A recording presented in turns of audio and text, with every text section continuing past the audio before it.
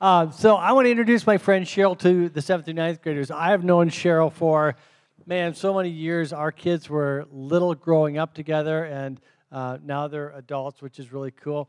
But I can tell you that Sheryl was one of the founders of Family Fest. She got this thing started way back in 1997, which is on those shirts.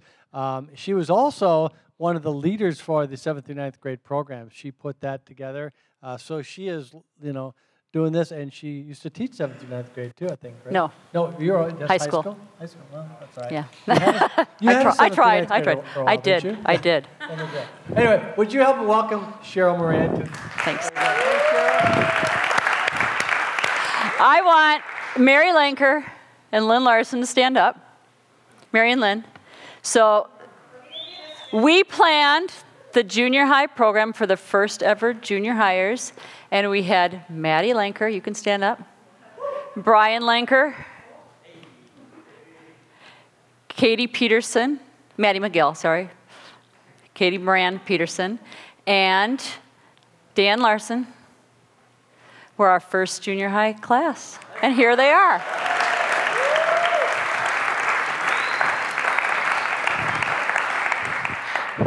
So it's great to have you all with us. We have a lot to learn from you.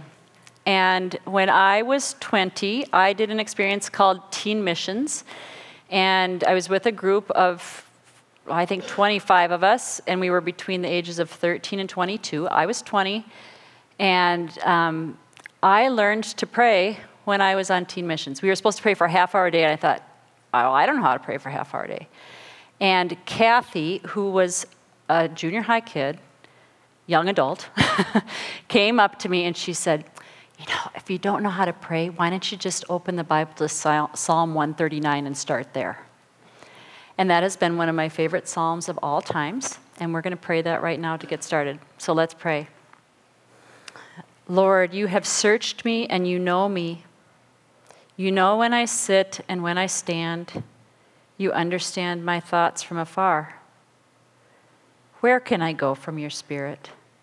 From your presence, where can I flee? If I go to the heavens, you are there. If I go down to Sheol, you are there. If I take the wings of the dawn and dwell beyond the sea, even there your hand guides me and your right hand holds me fast.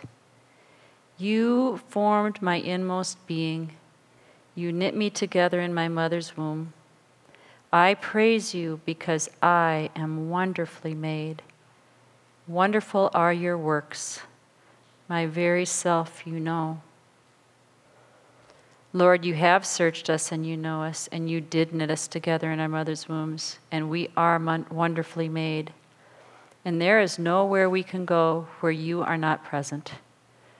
And so during our time together, we just ask that you open our hearts to see where you are in our lives. Lord, I know that you have a word for each and every heart here, no matter how young or how old. And so we ask that you just help the Holy Spirit within us to hear the word that you have for us today. In your precious name we pray, amen. So a couple of weeks ago, Danny's my husband, we had a rare night off. And I said, let's go to a movie. So I knew that Indiana Jones was just out and Mission Impossible 5 was just out. So I thought, let's go to one of those. So being old, we made our decision based upon when we could get home earliest so we could go to bed. And so we went to Indiana Jones. So I didn't want to miss any of the movies, so I stopped in the bathroom on the way to the theater, and I'm in the bathroom, and the sinks are shaking, and the toilet stalls are shaking, and the paper towels are shaking, because Mission Impossible is playing in the IMAX theater right next to the bathroom. And I thought, we made the right decision. Because as much as I love the idea of 3D movies, they make me sick. I just cannot do them. I've tried, and I've tried, and I've tried, and I always get sick. So I thought, I can save $20 and 3 hours of nausea if I just skip it. So I will wait till Mission Impossible comes out on Amazon Prime, and I will watch it at my home. But we went and watched Indiana Jones. It was fair. Mission Impossible was probably much better, but at least I wasn't sick.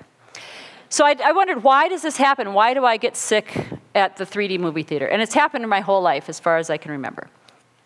And I read an article, and they said there are certain people that when they go to a 3D movie theater, or I know now, if I put on a virtual reality headset, we get car sick, motion sick. And the reason is I'm trying to find a place to put my feet. I'm trying to plant myself, and there isn't a place because I'm living in this virtual world. So my brain is like just working so hard to locate myself in space that I get sick.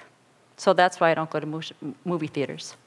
But just like we want to locate ourselves in space, we're people that live on a planet, we live in space, we also want to locate ourselves spiritually. I think you've been asking the same questions we have. We've got covered who, what, and when. So now we're going to cover where. Where. We're going to talk about where. Where do we encounter God? About 10 years ago, I was talking to an elderly friend, and in our course of our conversation, he said, I wish I would have ... and he shared this big regret from his life. And I listened, and I was sad. He's a wonderful human being, has had a great life. But after I went home, after that conversation, I thought to myself, how can I live my life now so that when I am in my 70s or 80s, which are now coming rather quickly, I don't say, I wish I would have ... I want to live intentionally. And one of the ways that I try to live intentionally is by asking those good questions, because I want to make sure that I'm living life in the way that I was created to live that life. And so what I thought after I had talked to him is important for me is I need to know where I'm going. What is my destination? You know, your whole lives you probably lived with GPSs, right? What do you need to know on your GPS? What do you plug in? Final destination and where you are now. So we need to know where we're going. And then we can choose a number of paths to get there. I was talking to this young woman who was praying with the prayer of the lost sheep, the parable of the lost sheep, where the shepherd picks up the sheep. And in this prayer, Jesus picked her up, and he was holding her, and he said to her, well, where do you want to go? And she was just shocked. She's like, oh, I can choose where I want to go? He's like, well, yeah, where do you want to go? Because he had her, and he knew what the final destination was. She could choose the path that she was going to go. So the most important thing for us to decide is where do we want to go? And then we back up our lives from there and say, okay, this is what I need to do to get there. And I think God has that kind of mindset for us all along, that we live in this world, but this world is not our final destination. Our final destination is heaven. And so we need to see ourselves kind of as pilgrims on this path, because we're going to end up in another place in our eternal destiny. And I think God planned this because we see from the very beginning, the people in the Bible are living in tents. God told Abraham, who was a very old man, I want you to pack up everything you own and go where I send you. Everything. And this guy was a rich man. He had camels and servants and family and everything. And he packed up everything and just took off. He didn't say, give me the final destination. He just followed God. He trusted God to lead him where he needed to go. And from that point on, for many, many generations, the Israelites lived in tents. I love St. Paul's words to the 2 Corinthians. He says, for we know that if our earthly dwelling, a tent, should be destroyed, we have a building from God, a dwelling not made with hands, eternal in heaven. For in this tent right here on earth we groan because we long to be further clothed with our heavenly habitation. So we're longing for heaven. That's where we're meant to live. But we're going to live on this earth, and this earth is good. It's a good place. It's a beautiful place with beautiful people that we get to share our journey with. But we want to live our time on earth knowing that we're headed to a certain place. I have told the adults that I went on this retreat with this elderly priest, and he gave me all these words of wisdom. And one of the things he said to me, joking, he said, well, I may be going the wrong way, but at least I'm making great time. That is our only pitfall. We just don't want to be going the wrong way. We can take a lot of different paths to get to the place we're going. We just don't want to be going the right or the wrong way. So, how do we know, what are some pitfalls in going in the wrong direction? Well, just like this old friend of mine said, I wish I would have. I was with a group of young women, and one of them said she caught herself spending hours and hours and hours a day doing this. And all of a sudden she woke up and she said, I don't want to go in the direction that this is taking me. She doesn't want to spend her life scrolling on a phone.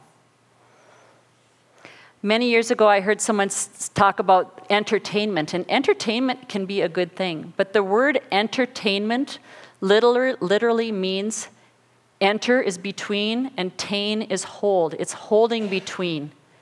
It's like when we're being entertained, we're not really living life.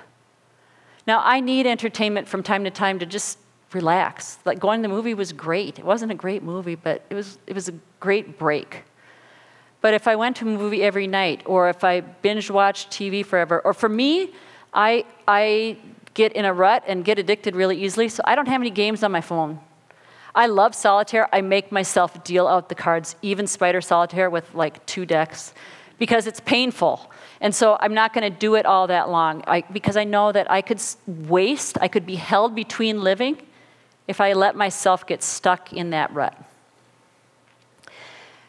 I looked up virtual. I was like, we have all this new technology for virtual reality. Virtual is like close to the truth, but a lie. It's not real life. It's virtual life. And it can be a trap. Now, it can be fun. It can be a little bit of entertainment. It can be a good thing. But we really have to be careful with how we use it. And so we combat being trapped in entertainment or virtual reality by being virtuous, by using our virtue. And there are 4 main virtues called the cardinal virtues, and they are what help us stay on track. One is prudent. It just means be smart, be wise. When you're doing something, take time to say, is this a good decision or a bad decision? Another virtue is temperance. Just make sure you just don't. What does Paul Connolly say? Everything in moderation often. Just, be moderate. Take time and say, I'm going to do this, but I'm going to give myself an hour to do this. I'm not going to do it the rest of the evening. Another thing is justice. Is what I'm doing good for others, or is it harmful to others? And finally, fortitude. You just have to be strong sometimes. I did not want to delete all those games from my app or from my phone, but I thought, I just have to do it. I have to take the step and be courageous and do this, because I don't want to spend this time wasted playing silly games. There is a man called Saint Ignatius who was born in 1491, and he's probably one of the best known people in discernment. Discernment's like making really good decisions. And Saint Ignatius was this man in Spain, and he was really wealthy, and he was heroic, and he spent so much of his life fantasizing about being a hero. He had written journals about being this heroic guy, and he was going to save the queen, and he was going to go to battle and lead his people to victory. And he was in a war, and when he was in the war, he got hit by a cannonball. And so his leg healed crooked, and because in that day, they wore tights, he was very embarrassed and said, this won't do for a nobleman. So he had them re-break his leg so they could set it again so he would look more handsome in his tights.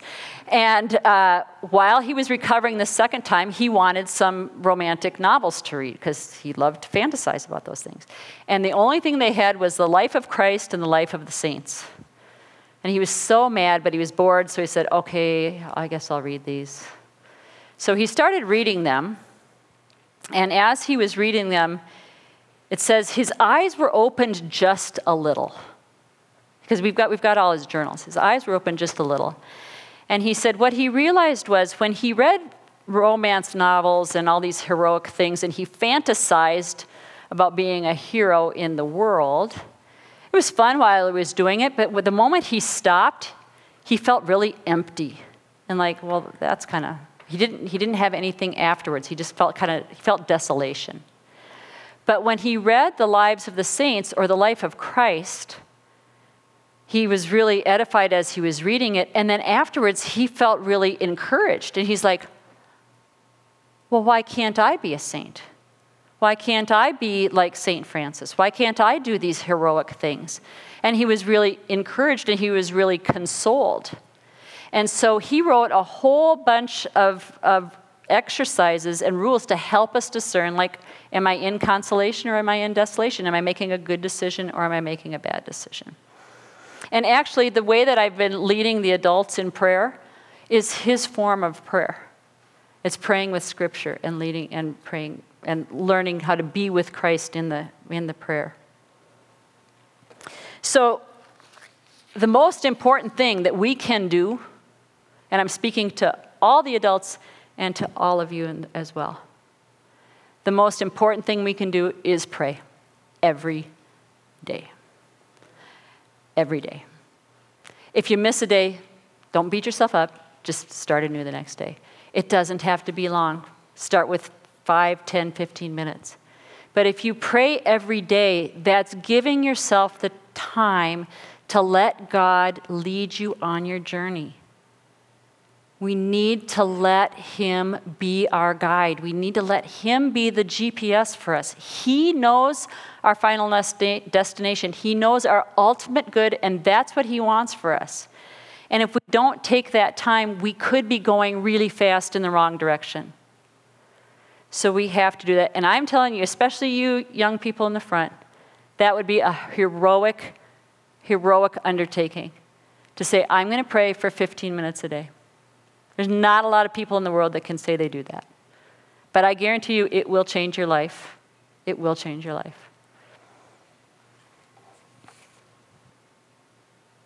I think it's important, I just talked about beating yourself up.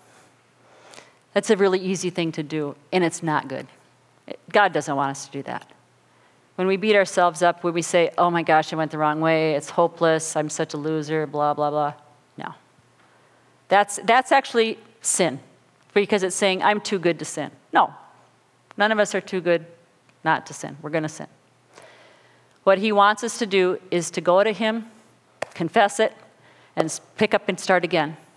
But what happens is, let's say we're on our journey and we're here, and we're growing in faith, and we're just growing in many good ways, and then we fall and we goof up. So now we're down here. We don't start from here. We bring it to him, we confess it, now we're back up, and we pick up there, and we keep going on. Whoops, we fell. Confess it, pick up, keep moving on. That's what recalculating is like in the adult, or in the spiritual life. When I was working on this talk, probably before the movie, I was just really frustrated. I'm like, there's something missing, Lord. I don't know what it is, but it's really bugging me. And so I just stopped that night. I went to bed. And when I woke up, the Lord's like, you're asking the wrong question. Or you're asking the right question, but in the wrong way.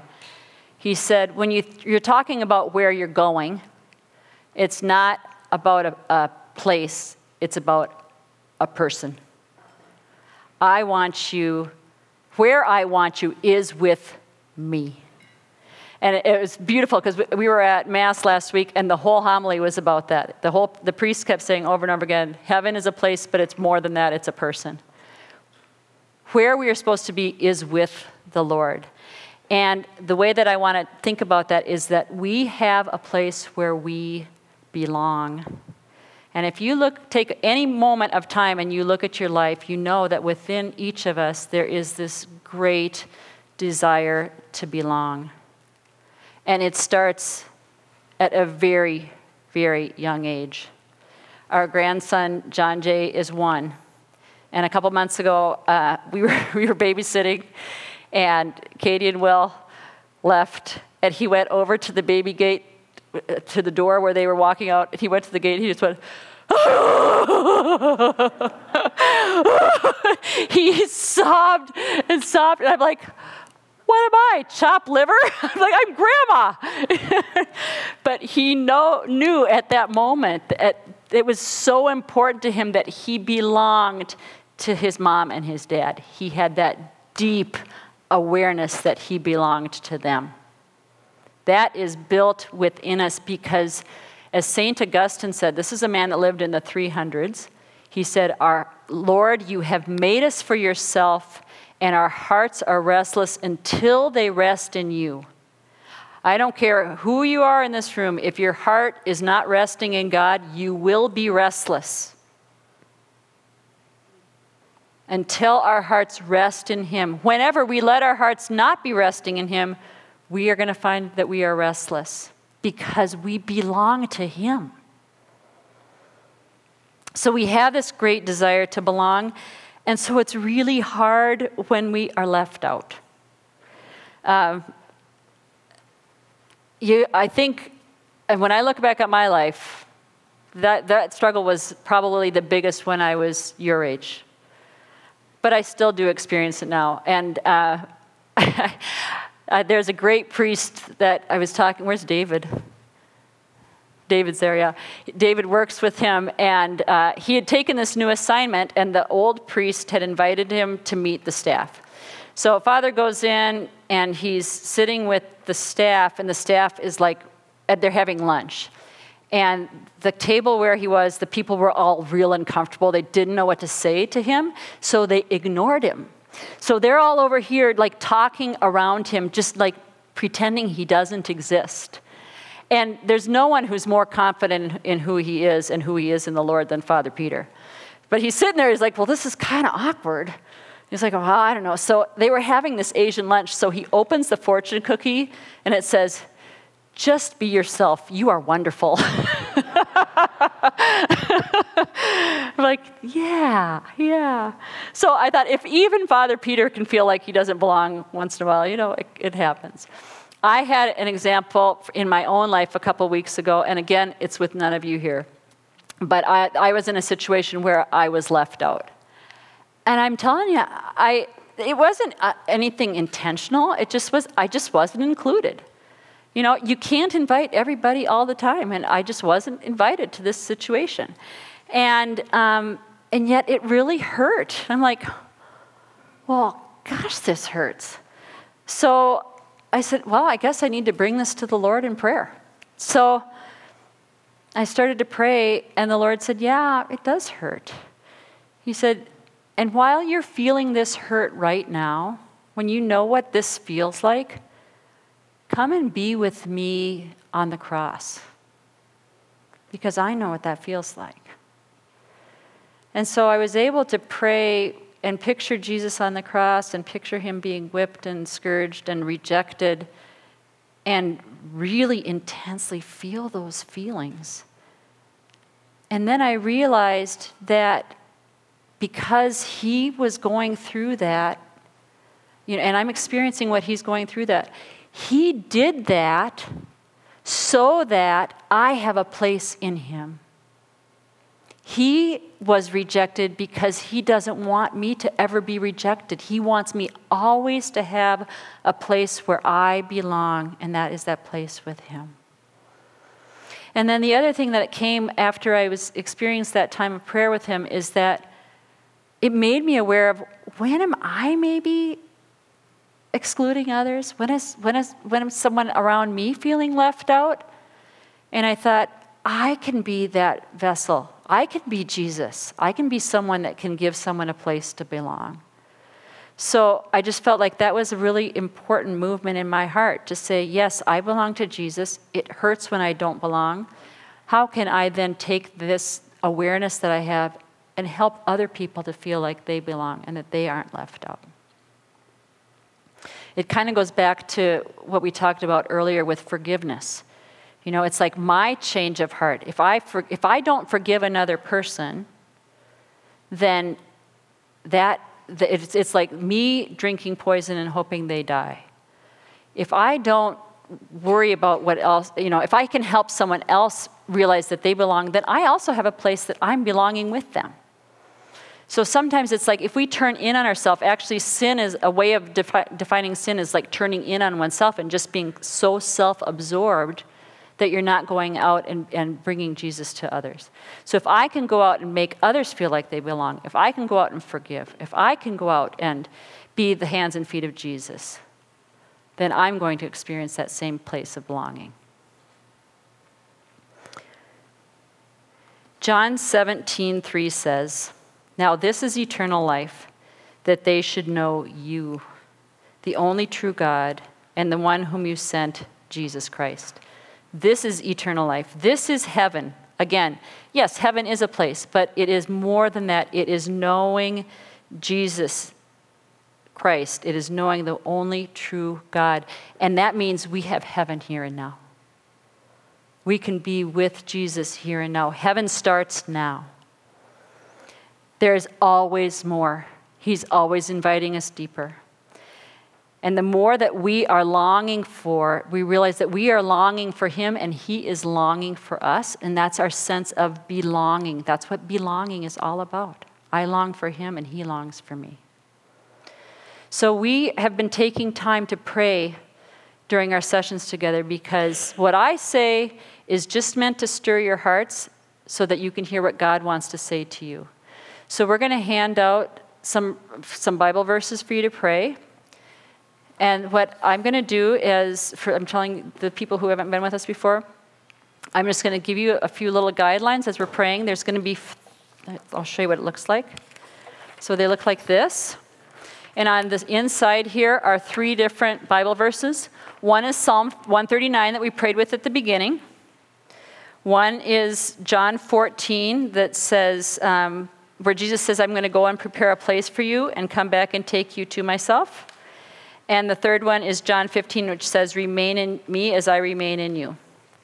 So you can pick whichever one you like best. Do you need one? Can you get, Nick, can you get some over here? We want to make sure that everybody has one of these to pray with.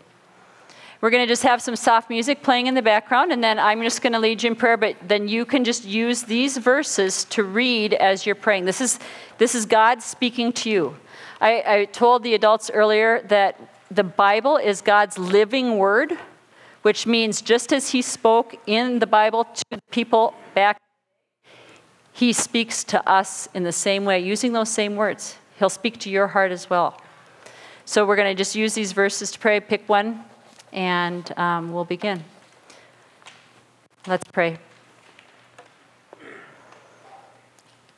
Lord, we begin by always remembering that we are in your presence. And so we place ourselves before you, and we picture you looking at us with love. We know that you want us to be with you, that you are where we want to be. You are the one to whom we belong because you are longing for us. So we're just going to take a moment and just picture you looking at us with love, inviting us to be with you.